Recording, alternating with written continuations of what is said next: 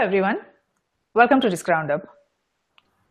Social media is becoming as common as air, food, and water. Irrespective of nations, almost everyone is using social media today.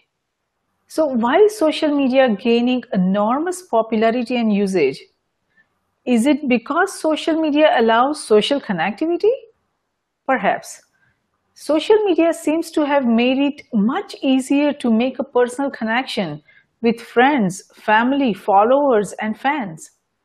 It has changed the way we communicate within, between, and across nations' boundaries in cyberspace, geospace, and space, in short referred to as CGS. The communication is now personal and direct, and so is the feedback. Now, why is this very important? It is important because the role of middleman is slowly disappearing. As a result, entities are seeing their initiatives, products, and services in ways they imagined was not possible before.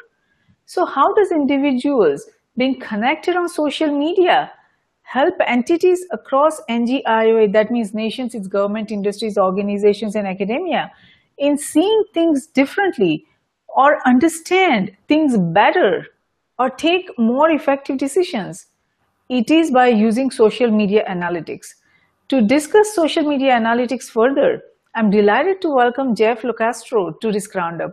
Jeff is the founder and CEO of Neener Analytics and is based in the United States. Welcome, Jeff. We are delighted to have you on Risk Roundup. Thank you so much. It's good to be here. Wonderful, Jeff. Why is it important for entities across NGIOA, that means nations, its government, industries, organizations, academia, to understand or listen to what is being said on social media today? Well, you brought up some interesting points in your introduction, and it's a huge topic, right? And nothing that we will fully vet and be able to fully discuss in this conversation. We could take 10 years to discuss, because there's been such an evolution from the way that I describe it, the way that my grandfather bought his first house, right? There was social analytics going on in that encounter where he walked into the bank, the banker called him, knew him by name, and made the loan based on that personal connection that he had with my grandfather. The application was half a page, never asked for identification, because they knew each other. Well, that kind of encounter doesn't scale, right? And then you cut to 50 years later, where you have FICO scores trying to accommodate that same kind of relationship, but that doesn't scale. With half the population in the U.S. is unscorable, right? But you cut to the 21st century. What we've got right now with social analytics does scale. Social media does scale. And it's cross-border, it's international, it's genderless, colorless, religionless. It is the fundamental way that people simultaneously expand their, I don't want to use words to describe other words, but describe their network, while at the same time isolating themselves. And that's the real challenge, right? Because you don't have to fully engage, say in India, right? That you may be very close to as a friend, as a social media cohort, but you've never met. You may not know really what they look like other than a two-dimensional photograph, but you feel very connected, very close to them. So it has this tremendous power to connect, isolate, and that's the real challenge that we have with social media. Is how do you bridge that? Yes. And maybe there's no answer. Yes. So maybe the struggle is just to be aware of it constantly and to overcome it constantly. Yes. I won't sit here and say I have the answer for it, but that is certainly the problem. We're trying to solve at Neener Analytics to engage more people through their use of social media.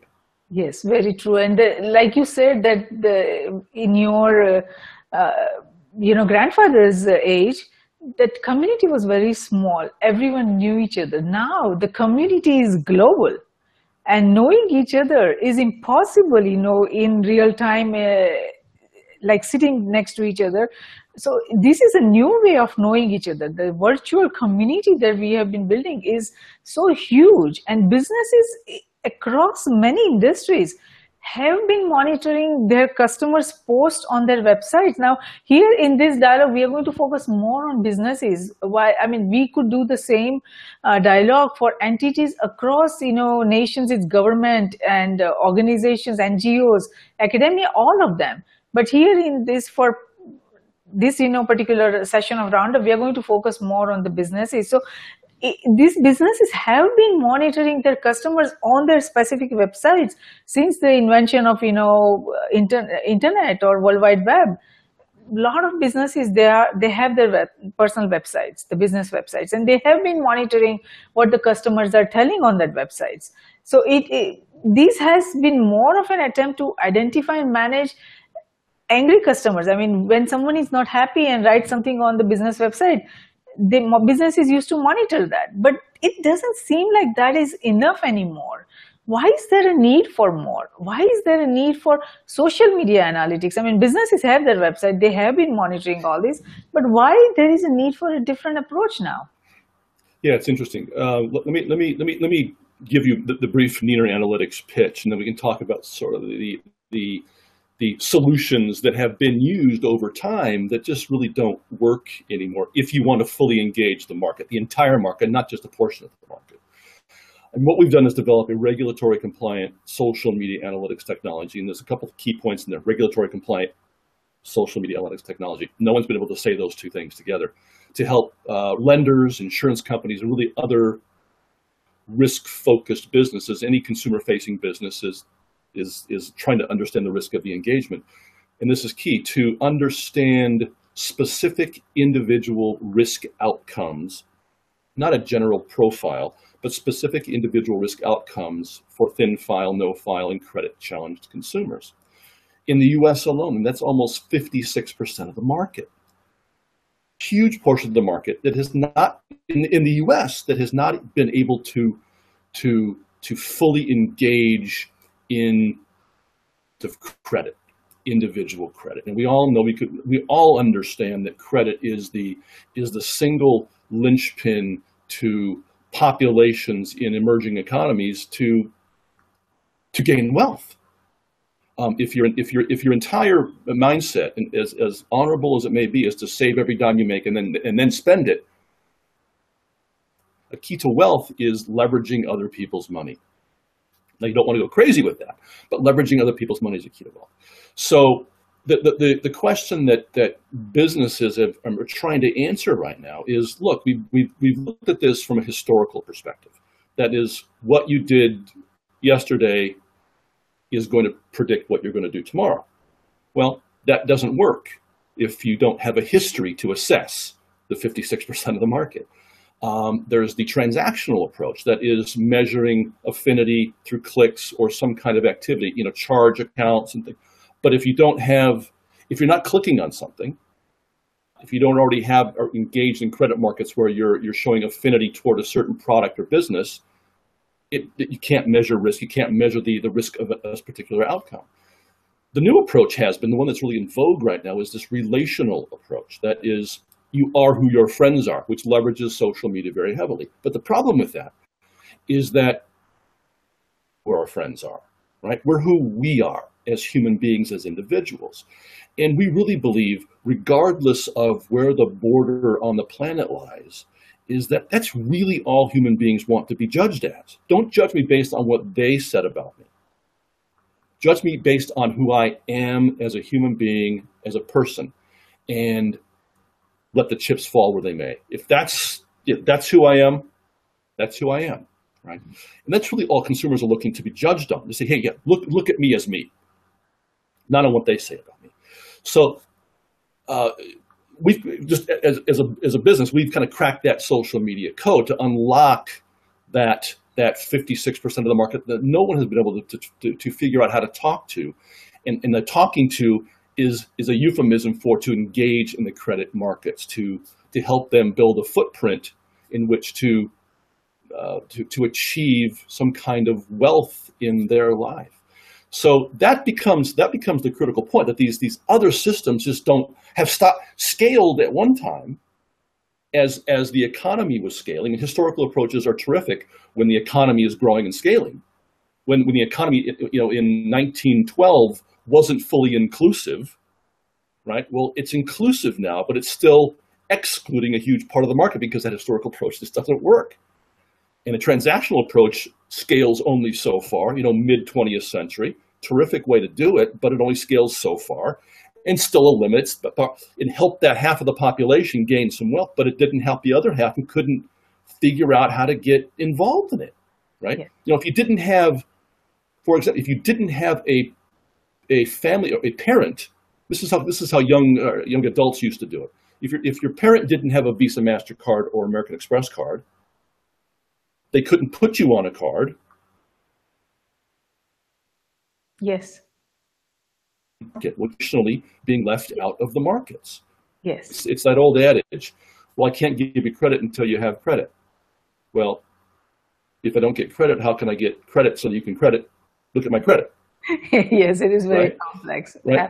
So what we're doing and what other companies are looking at is, how do we engage, not just in the US, but internationally? How do we engage that massive part of the population that is, what we look at is, we're looking at the US, about 56% of the market, thin file, no file, or credit challenge. We look at countries like India, look at countries like China. I lived in China for 2 years. I know exactly what's going on in China. There is no consumer financial market. It just doesn't exist. The Chinese think that a credit card is a debit card. The Chinese consumer doesn't really understand the idea of credit. It's very challenging for them to wrap their head around that. And so what? There was 1.6 billion people without a functional consumer product. So what we're doing, what others are trying to figure out how to do, is engage. How do you engage those people? The president of the Bank of China is a friend of mine. And he told me once in a very long luncheon with a lot of baijiu in us, he revealed how this Bank of China makes credit decisions. He said, we put applications on a table, line them all up, and we say, come into the office, and we say, okay, pick 3. They just, okay, loan to these people. That's how they make credit decisions. And that's not scalable. That's statistical risk. That's not understanding individual outcomes, but that's the system they have, which is not a system. Yeah, I mean, right now we are going towards automation with machine learning and, artificial intelligence and all these data analytics tools. That is the way they are identifying, which clients should get the credit or loan, that is really a cause of concern. Well, the Bank of China is backed by the Chinese government, so it's not. They have a little different mantra, but yeah, look, machine learning is only as good as the information you're putting into it. Yes. Right. The way I say it is, look, blockchain is also great to run through it. It's worthless, right? So you have to figure out on the front end technology. Payments technology is great if you've got revenue coming in the front end. If there is somebody at the front of the stream making payments.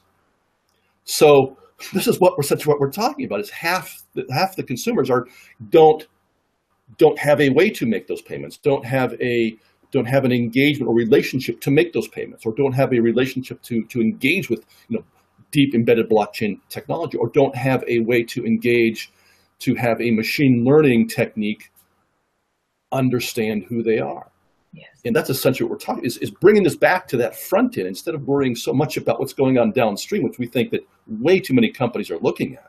Yes. Is the downstream effect, but really not, again, focusing on that essentially, for sake of argument, 56, half the American market and a huge part of the international market just doesn't have a way to engage it. And you look at countries like Europe, developed countries who didn't develop along the same lines as the US and still don't have, UK still doesn't have a cohesive credit market. right? Where they can understand individuals. That is true. That is true. Now, smart, Each, as you have been talking, smart lending is advancing very rapidly. There are a lot of entities popping up who are, getting into that business of identifying which individuals are, credit risk, or which ones, should be given credit to. And this, they are using all these tools that are available. So, if we are talking only about credit analysis, whether credit worthiness, or whether we should do lending to certain individuals or businesses who are looking for loans, what is in the social media analysis, data analysis, that it points to? What would social media data analysis point to in that, if we are just looking at yeah, the credit? yeah, interesting question, because let's take you back to that relationship that I mentioned with my grandfather and his banker. The reason that engagement took place, the reason that banker sat there at that desk and at that moment said, "Yes, we'll lend this money to you," didn't take a loan committee, didn't look at anything. Just said, "Hey, are you working right now? Where are you working? Oh, yeah, good company." But he lent that money to my grandfather because he knew my grandfather personally as a man, as a community member, as a husband, as a father, as a friend. Based on that cohesive analysis that as a human being he did at that moment, trust was established, right? Because he knew him as a human being. So cut to 2015, 16, 17, what we've done is essentially codify that relationship. And social media, I'll say absolutely in the US, but definitely in countries like China and others, where that is, social media is their self-expression. There is no other way to do it. They can't take to the streets and protest. There is no other way to communicate their wants, needs, and desires and thoughts except through social media, which is still looked at by the Chinese government. But still, this is the way so they're very embedded in the expression of themselves in social media. Americans are as well. But that's a nuclear scale in some other countries. But social media does scale, and it is where we, in this very sort of disconnect, going back to what we talked about earlier, this very disconnected but at the same time connected world. It's where we communicate, identify, and demonstrate our wants, needs, and desires. And our wants, needs, and desires are what defines who we are as human beings, that manifests itself in those wants, needs, and desires. So what we've unlocked is that underlying quality factors that are manifest in that which does correlate directly to risks. Let's say, for example, a very simplistic idea would be, because we're looking at over 500 factors here, is that most people would agree that conscientiousness is a good thing to have. And conscientiousness is a good thing in Texas and in Kenya. It's a human quality. No one owns it. No group or country has the franchise on it. It's a human condition. Some people have more of it. Some people have less of it. But you can also say that too much conscientiousness is a bad thing. Too much conscientiousness leads to almost stagnation. You can't function because you're so concerned about the relationship you might have and what you have to do with. So too much of it. So it's finding out. What we've been able to do is extract these things. That codification of every human engagement, right, is exactly what you and I are doing right now. We can't help it.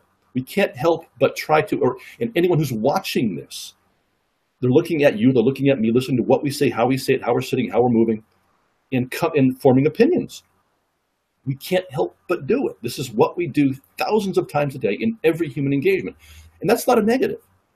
Judging the quality of other people is how we've maintained our species on the planet, right? It's how we stay alive. If we didn't have this ability to do that, and we're everybody, then we would have been extinct a million years ago. But this is a quality that is unique to humans, to understand that. So again, we just codified that and been able to put it in terms of human personality, and that human personality has a direct impact, whether you're going to pay it back or whether you're not.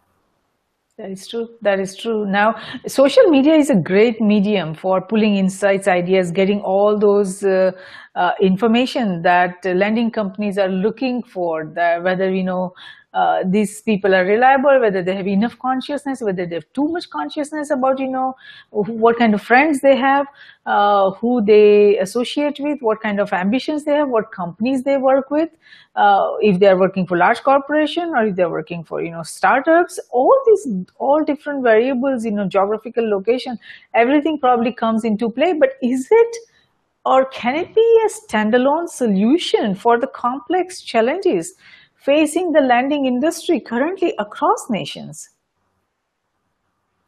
Oh, we believe so, absolutely, because it scales, right? It's fully scaled, but historical approach doesn't scale, relational approach doesn't scale, a transactional approach doesn't scale. I mean, in, let's say, the developing world, they don't have two of those, historical approach or a transactional approach. They can't, it's completely non-functional. They can't do that. You can't look at a Chinese consumer and say, what did you do over the last 10 years in terms of your financial? Those records don't exist. It doesn't exist.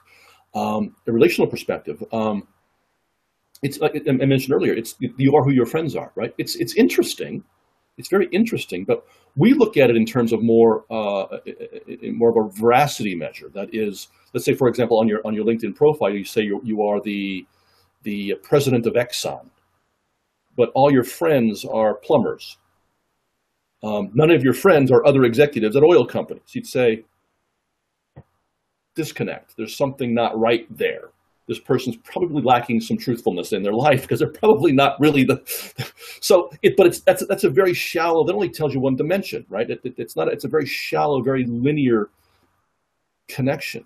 So what we're talking about cross-border is being able to understand the human beings on a holistic level.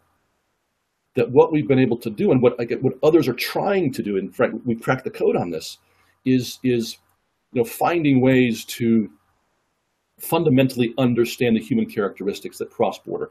We don't have to rewrite, for example, we don't have to rewrite our code in order to decision in India, because there are human beings in India.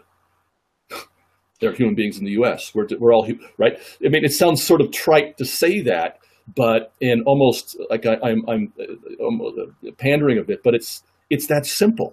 And we believe that unless you can think that way, you're building a one-step solution or a linear solution that's going to achieve shallow results.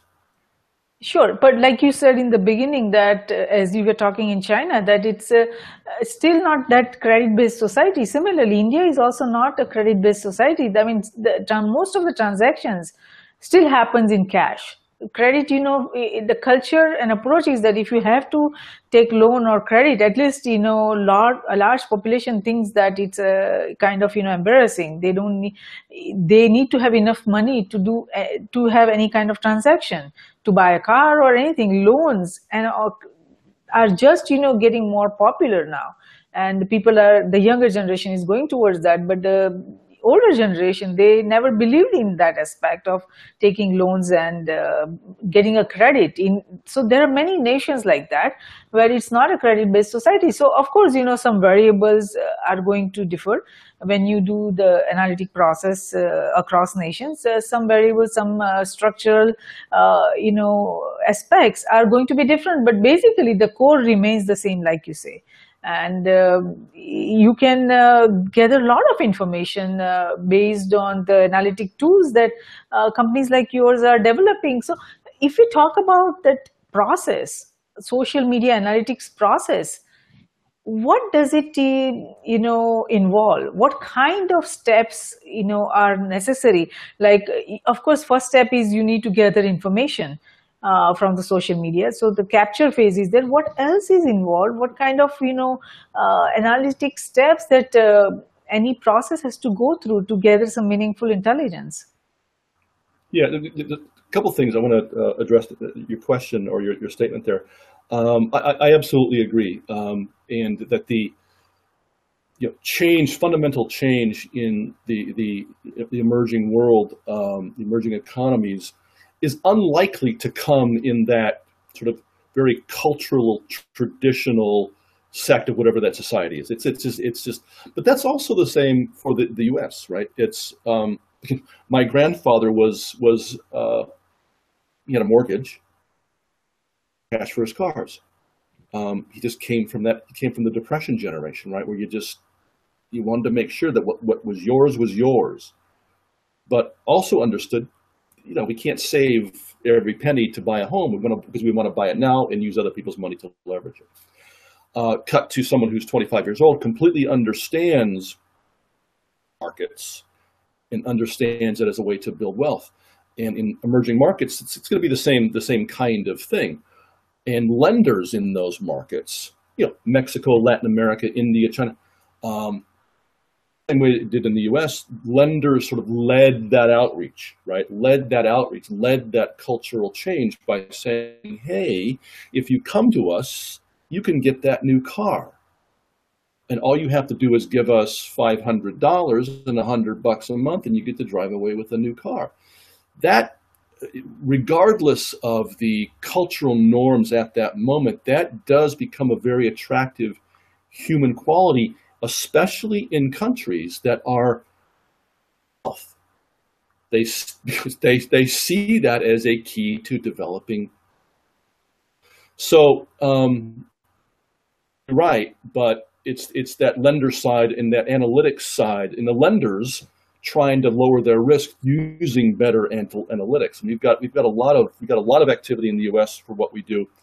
Got a lot of activity in Latin America is for what we do as well, because they're trying to engage those people. No other way to engage them. So they're the one taking the initiative to reach out to those that are in that lower quarter that that maybe need a $100 loan or a $200 loan to start a small little business, which is all you need in some countries, right? And convincing them that this is the key to wealth. The second part of your statement,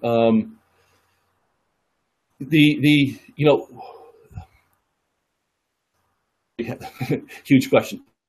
A lot of information is available on social media, clearly. What we've done is taken sort of deepen the approach, because we looked at this completely differently. We didn't come from the center of the universe, right? We didn't come from the center of the universe where you're blinded by solutions, right? Because you think that this is the world you have to exist in. We came from outside. When I started my career I was one of on the initial executive team of the inventors of the online social network, Classmates.com. We didn't even know enough to call it a social network back then. It was just 60 million users that were sharing all kinds of crazy information with us, and I was like, holy cow, this is amazing, right? Side looking at and saying, how can we fix this initial problem and the kind of information that's available? So we've taken what we've done is our hack here is increase the depth of the tools, the analytics tools to attack that social media. So instead of using maybe one or two, everyone talks about machine learning, but machine learning is just a tool, right? How are you learning? What's the underlying factors to that machine learning tool that you are using? And we've got several dozen that we're looking at analytics tools on the one side, meshing that with, in three concentric circles, meshing that with the data that's available on social media, which is more than just your likes, which is what a lot of people look at, a very linear approach. Matching that with data science. I mean, the way that we put it is we've put ourselves, and I think that really the future of analytics, especially with social media, is the clash between data science, and I've said that to a number of people, and they go, I don't know what that means, right? I don't know what that means, but that really is the future. Is using data science to, using economics is a social science. Now, some economics professors might disagree with that, but it is a social science. And how do you blend those two? How do you blend the data science with the study of psychology and different psychopathies that are there? How do you blend those two? Well, that's the, the it for us, is that coming together of those two, and that's what social media allows you to do. I've said a million times, what we're doing right now we couldn't do 5 years ago. Not because social media wasn't developed, but it hadn't developed to this point where that it is, as you said in your opening, it's ubiquitous. It's whether you think you're involved in social media, you probably are. If someone were to ask me, Jeff, are you involved in social media? I would say, even given the business we're in, I'd say, yeah, no, maybe I am. But I'm very heavily involved in LinkedIn. Yes. God, I tweet because it's become second nature. We don't even think about the fact that we're engaged in it. It's just a part of our lives. It's that extension of our life. Now the challenge is, crossing borders, right? The challenge is a global initiative. The challenge is, once again, being careful that we don't go so deep into it that we're increasing our network, but isolating ourselves even more. And that if we're looking at a circle, and that circle is our extended network, and that center is that isolation that we're completely shut in, but we have a large. It's how do we engage that sphere that's between those two things, right? A bit esoteric, I know, but this is the way that we think about this. How do we engage that sphere, because it isn't a box. It's constantly moving, constantly revolving. How do we stay ahead of it? How do we keep up with it?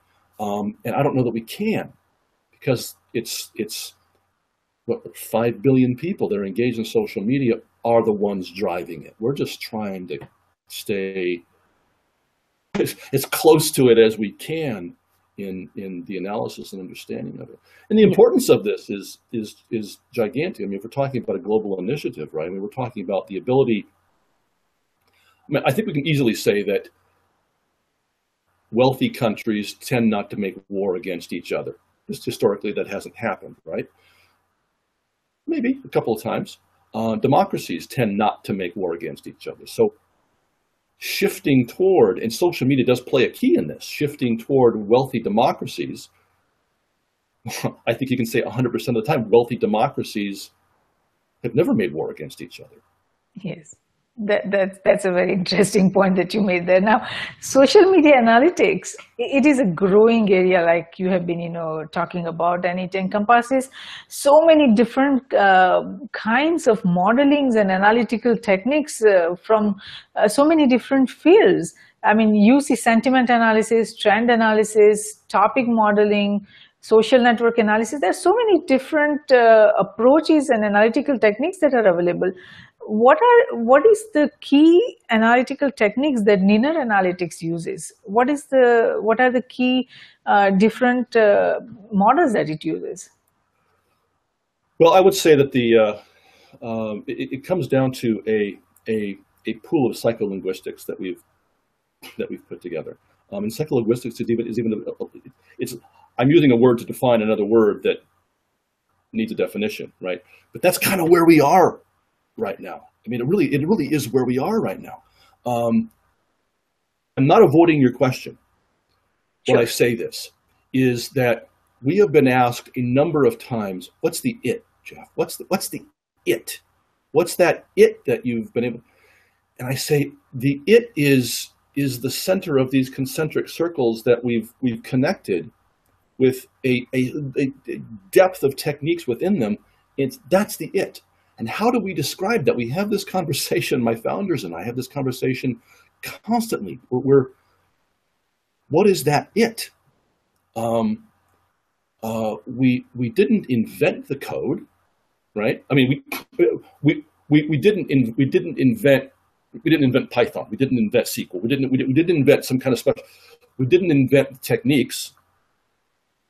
We didn't invent human personality. Sure. We didn't invent data science techniques.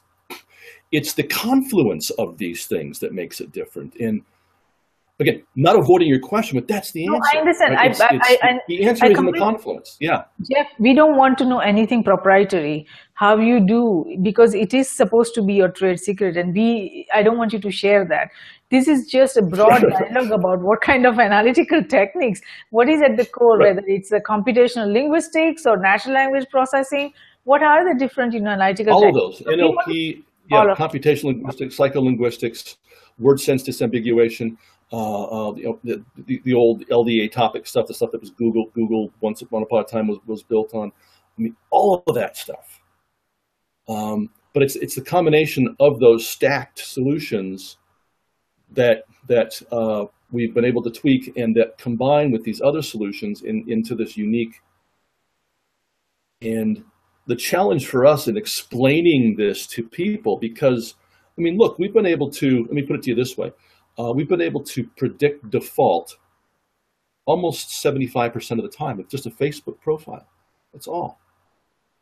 Going to default, going to not default. We can predict a risk correlated FICO score almost 80% of the time. We can predict whether a consumer will pay off early or be a fully amortized consumer, like, in product leasing and stuff. A big deal, because the fees come in downstream, not up front. Almost 75% of the time. And we were recently at an accelerator talking to a group a couple of weeks ago. And one of the guys said, "This looks like magic." I said, I know. That's the best way to put it, right? Just like a magic. It completely looks like magic. He said, "I know." He says, "I know. It almost looks too good to be true." I said, "I know." Because this is where we've come. This is how far we've come. That with a single Facebook profile, we can derive this kind of correlated knowledge about an individual. True. It wasn't possible 5 years ago. You and I could not have this conversation 5 years ago, maybe even 4 years ago. That is very true. We could start having it. We could start maybe theoretically having it 3 years ago. Yes. But this is where we are right now. The way we are doing these sessions, I'm doing, risk roundup with pretty much, across nations. I'm getting guests from, India, China, Europe, Middle East, everywhere. So that was not possible, like you said, a few years back. So it is all because of that technological advances. So, and it has completely changed the conversation about products and services.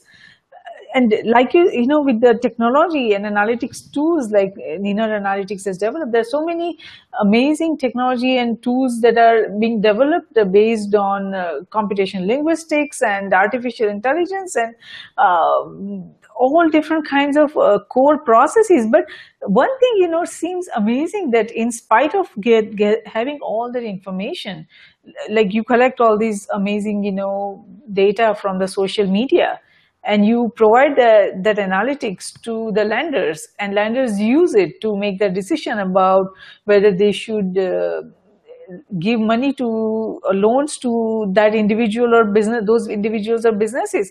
But it seems very interesting that the business activities,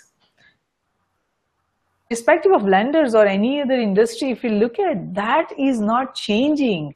There is not much evolution in those aspects about the business activities, business processes.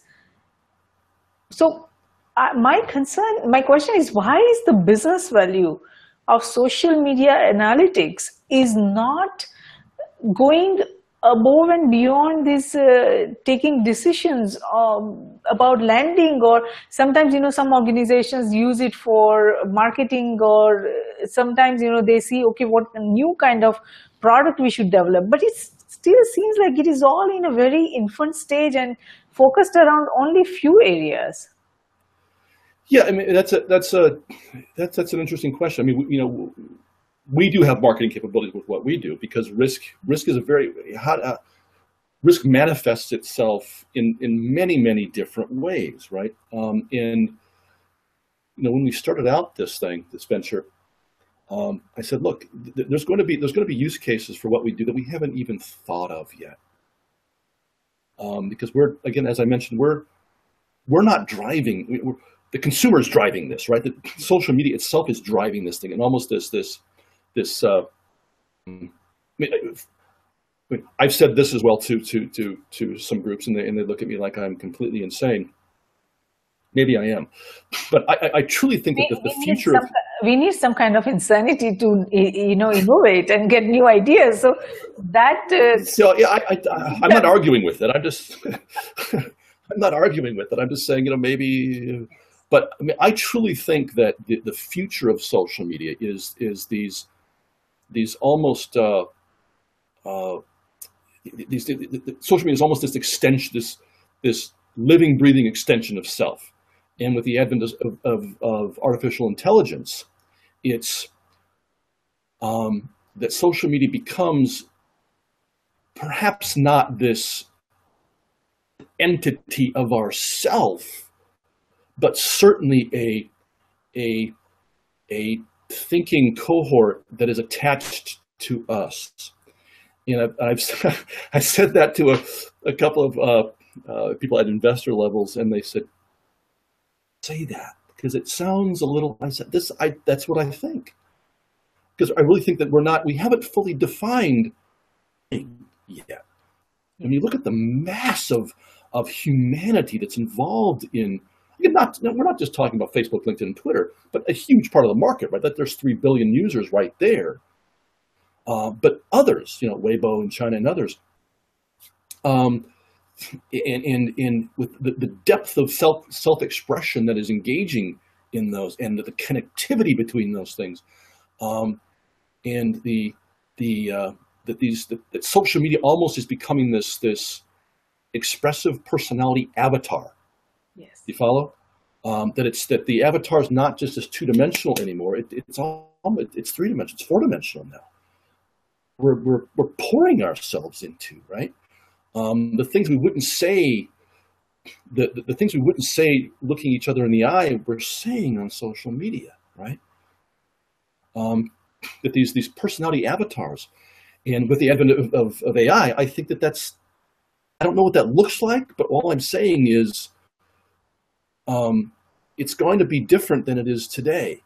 So I said that to say that we're only trying to keep up with it, right? We're not the analytics of it, but we think that we're certainly on the front row of understanding that solution in a nonlinear way. But it has, what I just said has dramatic implications for going back to, I wasn't just saying it to say it, democracies and wealth, right? There's going to be a point in time where places like the People's Republic of China, how do you stop that? How do you really stop that? I don't have an answer for it, because the populations are so invested in that. yes. Or they're so invested in it, and it is the only place for them to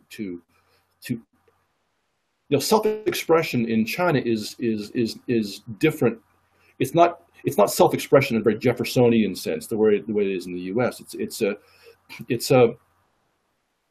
inward thing, technically for Americans, right? It's expressing myself inwardly, and that comes all outward, right? It's all outward, and it's what we show and how we demonstrate, communicate, and identify, which is exactly what we're doing on social media. Has tremendous implications for the global environment, Yes. And risk is just one component that we can right now pull out. What are the ones that we'll be looking at next year? I wish I could tell you, but we'll kind of have a feeling for that when we get there, because we're just trying to stay ahead. We're not. Yes, like you said, identifying and understanding and evaluating risk is the first step, but there is so much more that can be built on, because the social media landscape is so vast and is changing and evolving so rapidly. But from your understanding, I mean, you are at the forefront. Indian Analytics is, at the forefront of developing a predictive analytics tool. What are the is like yours, analytics company like yours, are facing in this, rapidly changing digital global age? Yeah, I guess more to the point of your initial question, is one of the challenges we do have is, let me take a real life example. A company like Wells Fargo, or a company like Bank of America, a company like Chase, they wouldn't understand anything I'm saying, right? They just wouldn't understand. Those companies are very institutionally entrenched, and their entire risk division, analytics division, is very entrenched in the way that they used to do things. So, just I'll say for business wise, our sweet spot are those people that think a little closer to the way that we do. Those newer companies haven't gone public yet. Perhaps you're still able to deal with founders that are predisposed to innovation. So when they hear what we're talking about, they say, "Yeah, we don't know how to." They're willing to admit that that's a problem, that they can't identify that. They're willing to admit that openly and say, "Yeah, we don't know how to do that. We want to be able to engage with half of the consumers out there. Gosh, that'd be a nice thing if we could engage with that $3 trillion, $4 trillion market out there that's just sitting there that no one is communicating with. That would be nice to do." So it's key for us to understand that we need to talk to other innovators, because they get it right away. We'll leave the others alone. Now there are groups out there that are again, accelerators and others that larger companies have paid to be a part of to hear new technology. That's a good thing, because they're already predisposed to hearing new ideas and new technology and new innovation. But that is definitely a problem. And we're not going to solve it. It won't be solved in my lifetime, for certain. Getting old, entrenched, stodgy, 200-year-old companies that are used to thinking in a certain way to think about social media in this way. They're just comfortable with what they do. And I can always tell, this has a side note. I can always tell going in and talking to someone. I'll say, "So, like, where are you from? Tell me a little." "Oh, I'm from Chase. They're from," and I go, "You're gonna think I'm speaking Martian. This is not gonna make any sense to you, not gonna make any sense to you." And I just go, "Okay, well, then it doesn't." They look at me they go cross-eyed, and they go, "What's he talking about?" So that's definitely a problem, and that's a problem. That's a problem with old industries scaling social media. But thank goodness we don't have to rely on them scaling it. The innovators that are coming up in the U.S., in India, in China, in Latin America, are the ones scaling it. We've got 3 calls this week with early stage lenders coming out of Latin America, because they say, "Yeah, absolutely, this is a problem. We need to be able to do this. This is the key." Had another 2 last week with some companies out of Africa. This is a problem, right? But they were all in that same sort of evolution of their business. These were not Barclays or Lloyd's of London, right? They're going to they don't understand what we're talking about. Yes. They don't understand. But to your point, it is a problem, but we have to understand where the innovation is coming from. Yes, absolutely. What kind of investment do you see pouring into this predictive analytics, social media-based predictive analytics? I will tell you that, and I had a conversation with, I won't tell you who it was, but somebody who was sort of in the pinnacle of understanding sort of like that gateway to financial technology, right, fintech. And the media likes to report on something that is new and fresh, and the problem with that is it sounds like the stuff that we were doing that is therefore passé. That isn't the case. I think investment in fintech right now is going to be but simply less people will be talking about the investment, because now insurance technology is the new golden child, right? Because that's the new interesting. But fintech is going to maintain that level, because you can't solve another. Where do you draw the line between fintech and insurtech? Where do you draw that line? One investor I knew said, "Look, everything is fintech unless I don't like it." And that means it's like where's the cross? Because it crosses over into everything. And what we say, our customer base is any consumer-facing business who's trying to understand the risk of the engagement. Name me a company that's consumer-facing that's not trying to do that. Yes, I can't do it, because essentially they're all trying to do that. They're all trying to deepen even a pure retail company is understanding that the margins for retail with competition online and offline is so tremendous. You're not making 15% anymore. You're making 2%. We better find other ways to make money. And the way that we make money is by understanding who? Our consumers more, in order to sell them other things that they actually want. Gee, what a great idea, right? They're getting into credit. They're getting into lending. The verticals that they are engaging in order to maintain, to increase their margins, they're almost acting like lenders. I mean, they're in the risk business too. They're not just in the selling of goods and services. So what business is not in that business? And that's another one of the keys that analytics has to deal with across borders or in the US is getting the companies to admit that, yeah, we're kind of in the risk business. Yeah, you're right. Yes. That business, So you're absolutely right. And the global connectivity is growing so rapidly, and it's no longer about, having some kind of model or delivering a report or having some kind of analytics. Technology is moving so fast. As we have been talking, ideas and innovations, it's not just proprietary to one nation or developed nation. Now it is happening pretty much everywhere across nations, and it seems that technology is moving so fast that it is going to be automated in the coming years.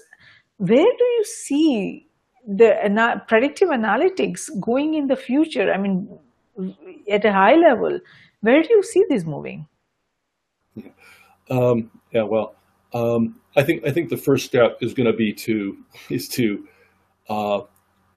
have the market see that they can safely engage the forgotten consumer, right? The half that are underbanked, unbanked, underserved, thin file, no file, credit challenge. To see that huge part of the market, to see that they can actually communicate them at risk levels that are acceptable, even comparable to those that they can, they can engage through traditional means. And that's kind of where companies like ours comes in, is showing them that you can, and that we can actually, perhaps in some cases, actually demonstrate decisioning, because we're talking about a holistic human approach that is a strata across all levels of the planet, that you can use the same solution and expand your business into places where you didn't think you could before. Because you have the ability to do that through technology now, because it's everybody has access to a www on a mobile or on their desktop, and why shouldn't you be talking to those people in a safe risk environment? So that's going to be key. And I will tell you, from that, where does it go from there? Maybe the long range with the artificial intelligence and these sort of these sort of living, breathing cohort personality avatars. I can't tell you just yet. But I think the first step is going to be demonstrating to the market that they can safely engage these people, and that it's profitable for them, and that, but in turn, helps those consumers. I mean, we're on the other side. We say, look, we're giving consumers a financial footprint, and that's kind of really where we started with this thing. I mean, that's the impetus of the idea. It didn't start from how can we make money from a lender, because I think that's where most people start, and that becomes a dead end. We start having linear solutions. Yeah. How do we solve this problem from the consumer side?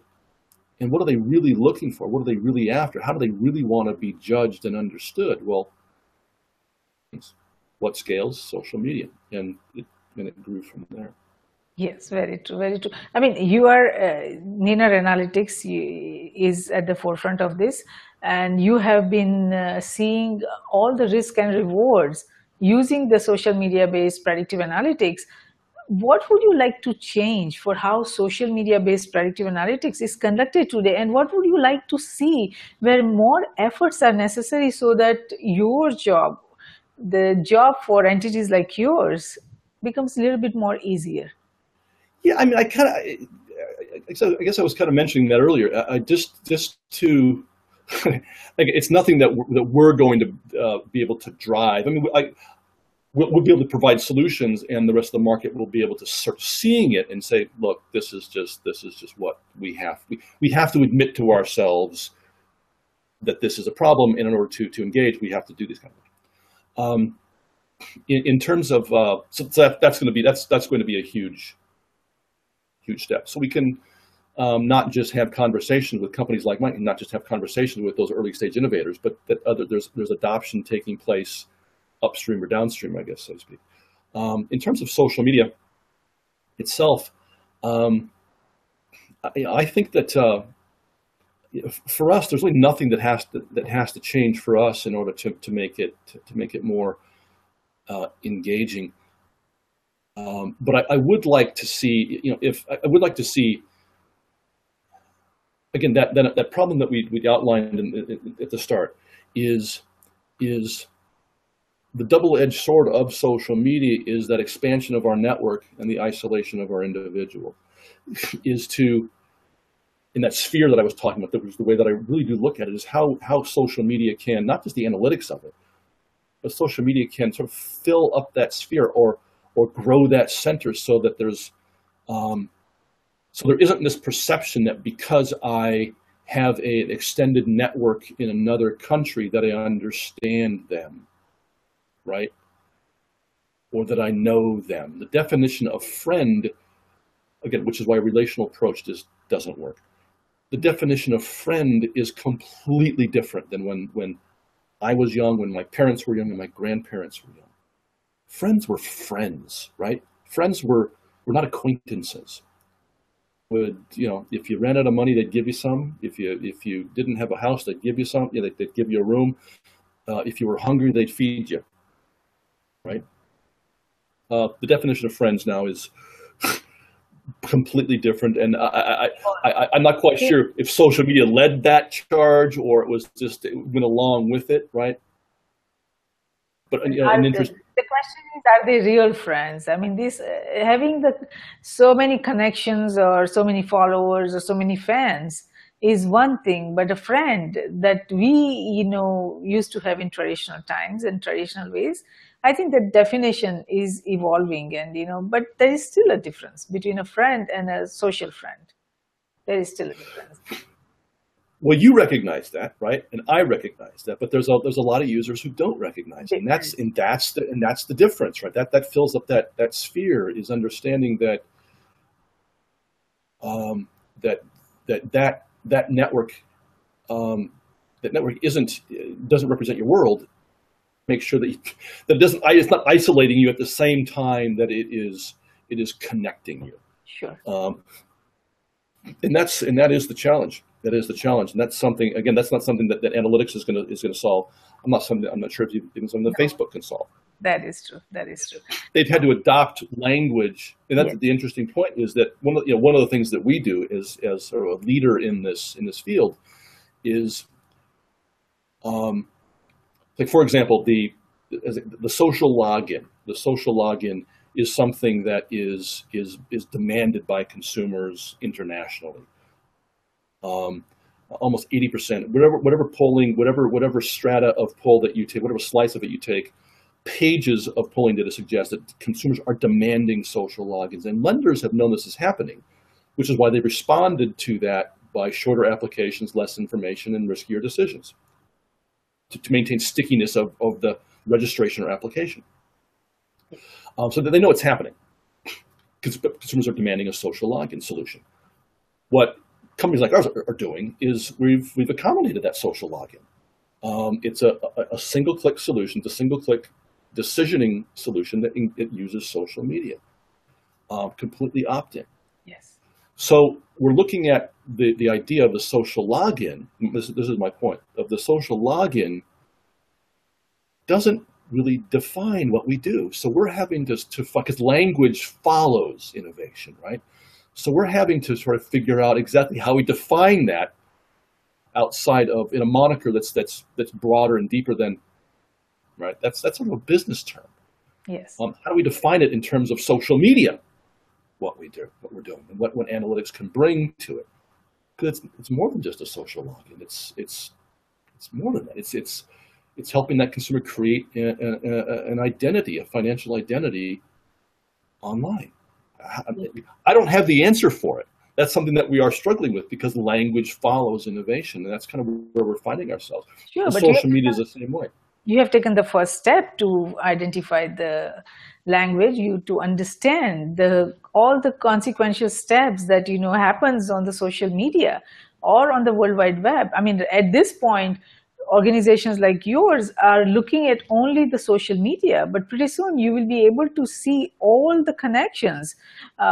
Each site that any individual visit, there is a lot of information to be gathered from that. Every like, every tweet, every retweet, every share will have a meaning, and that all will come to into play. And there is a lot that would be understood from that. So, what would you like to convey to our global viewers and listeners about Nina Analytics today? Specifically about Nina Analytics, that we are on the forefront here. We have cracked the code. That there really is a new way to look at social media analytics and the convergence of data science and social science. And the it is that almost undefinable center that we've created and stumbled upon, if you will, and doing it in a way that nobody else is doing out there right now. But we know others are thinking about it, and for us as a company, we're just trying to stay ahead of those guys and catch up to social media. Yes, absolutely. So thank you, Jeff, for participating in Risk Roundup today. It's my pleasure. We appreciate your thoughtful insight on social media-based predictive analytics, and I'm sure our global viewers and listeners would benefit tremendously from the information you shared on the value of social media that is being explored and analyzed to bring meaningful understanding and changes to not only landing and credit, but to all entities across nations, its government, industries, organizations, and academia. And even if a single individual or entity can come up with an idea to innovate based on the social media-based predictive analytics discussion we had today, this Risk Roundup dialogue has been of service, and we thank you for that. Thank you so much. I enjoyed the conversation. Wonderful, Jeff. So social media predictive analytic tools have given entities across NGIOA an opportunity and platform to understand and connect with customers, citizens, followers, fans directly. While having that connection and being able to reach fans and followers immediately and directly is working wonders for individual brand or for landing, it is only the first step in the digital journey. Entities across NGIOA need to broaden their connectivity towards their suppliers, employees, and contractors. Risk Group Cybersecurity Risk Research Center and Strategic Security Risk Research Center are created for this very reason, to identify, evaluate, and manage the risk facing NGIOA in CGS, that means nations, its government, industries, organizations, and academia in cyberspace, geospace, and space. We at Risk Group believe that risk management, security, and peace walk together hand in hand. Though security is related to management of threats and peace to the management of conflict, risk management is related to management of security vulnerabilities as well as management of conflict. And it is not possible to conceive any one of the three without the existence of the other two. All three concepts feed into each other. We believe that the security we build for ourselves is precarious and uncertain until it is secure for everyone across nations. Tradition becomes our security, so if we build a culture of managing risk effectively, it will lead us to security, and security will lead us to peace. Let's manage the existing and emerging risks together. For more information on the Risk Roundups, to watch the Risk Roundup videos or hear the Risk Roundup podcast, please go to riskgroupllc.com and do not forget to subscribe and share. Until next time, I'm Jayashree Pandya, host of Risk Roundup, signing off. See you next time. Thank you.